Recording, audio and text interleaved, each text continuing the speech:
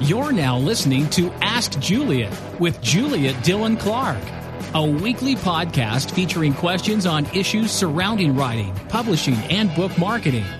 These issues are examined and answered from an entrepreneur's point of view. Bringing you today's question and answer session is the CEO of Winsome Media Group, Juliet Dillon Clark. Good morning and welcome to Ask Juliet. Today I have a very special guest. Her name is Wynn Charles.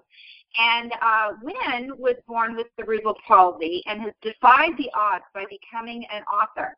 Her memoir, I, Wynn, is an amazing story of how she remembers her life through the years having the condition called CP. As a competitor in the Kona Ironman triathlon, CEO of her own jewelry design company, and motivational speaker, Wynn Charles truly is an inspiration to many.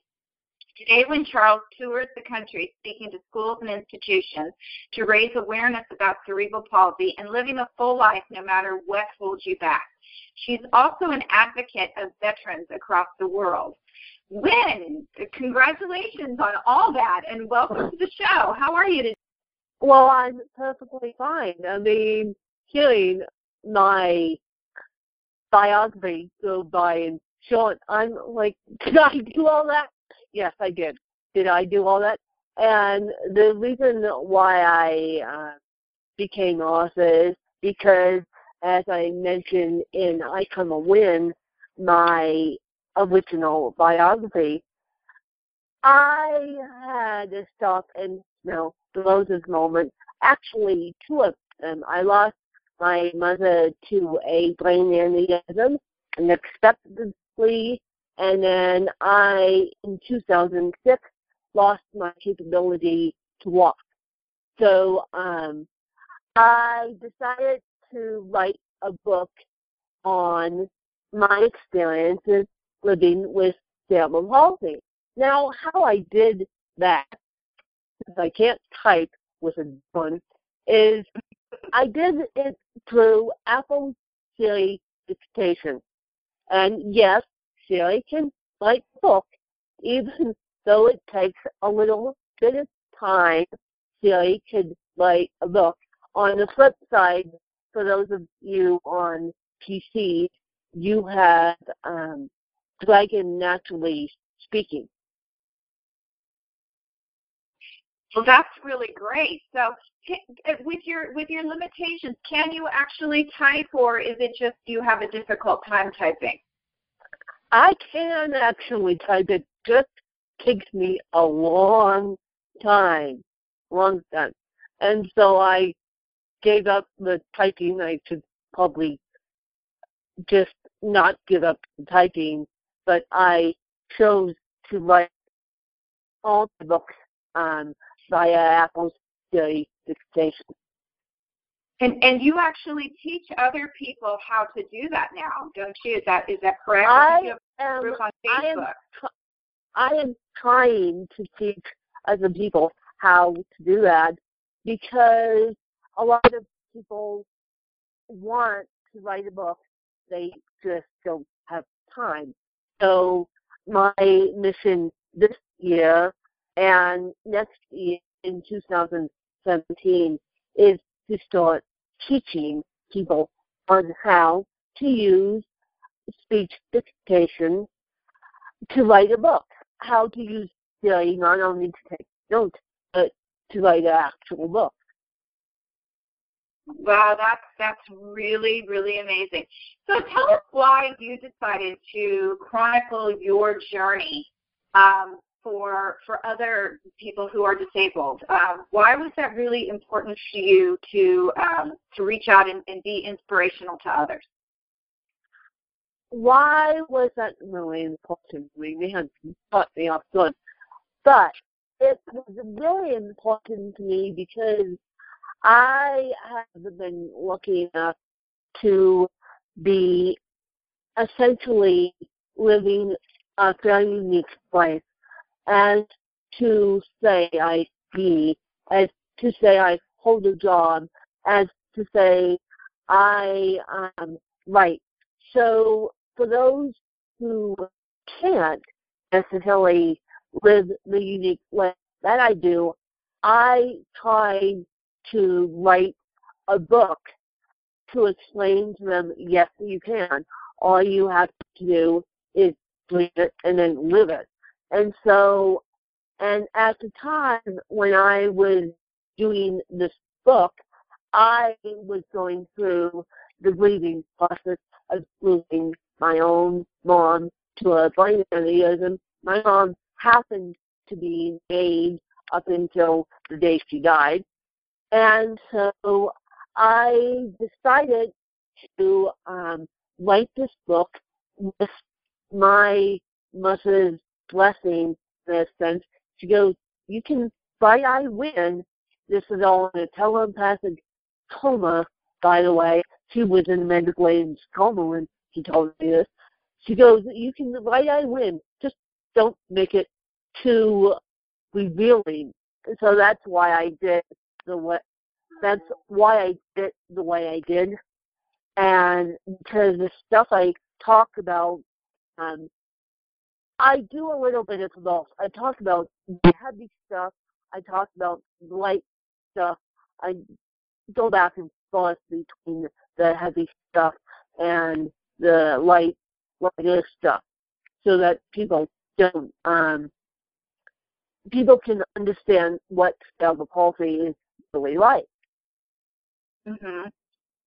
No, that's really, really amazing. Now, you put on here that you work with veterans as well. Are you able to be really an inspiration to a lot of veterans that come back with new disabilities, letting them see how you interact and work with yours? It's funny that you say that. It's funny that you say that. And why the veteran things comes to us is I'm lucky enough to work with a program out here that is near and dear to my heart. I've been working with them since '95, and they are called Challenge Aspen. And one of the programs that Challenge Aspen offers is CAMO, or Challenge Aspen Military Opportunity. Now, if you guys just Google Challenge Aspen, you can certainly find more about CAMO and all the wonderful programs that Challenge Aspen offers.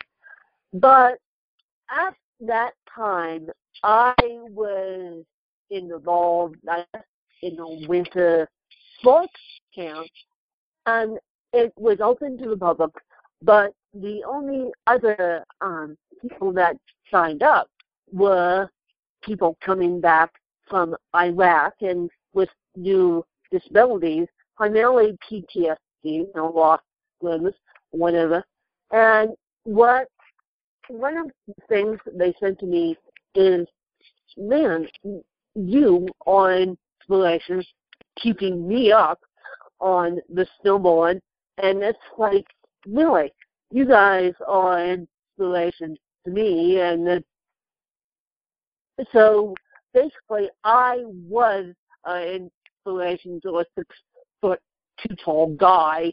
I don't know how I got that title, but that's why I feel so passionate about these war veterans, because not only do the war veterans fight, my own family, both sides fought. One fought in the Canadian Army, and the other one fought in the World War II.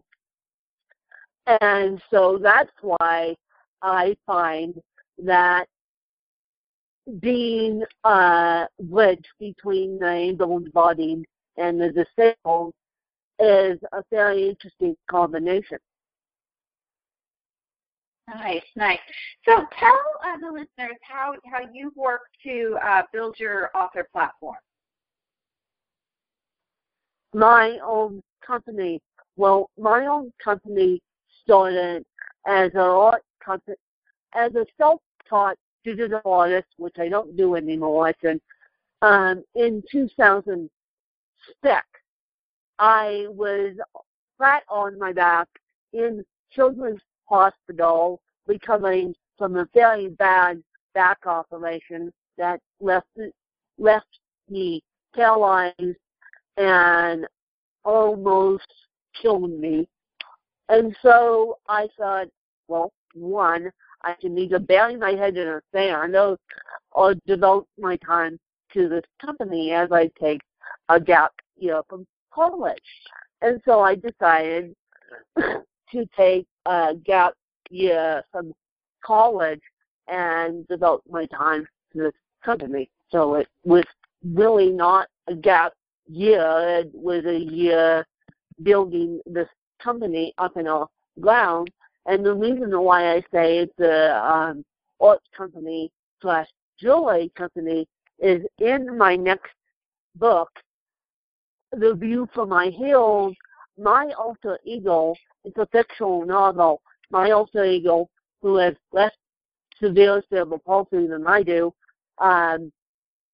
she is the CEO of her own jewelry company. So that's where the jewelry company comes in, because trust me, I'm a fashionista by heart.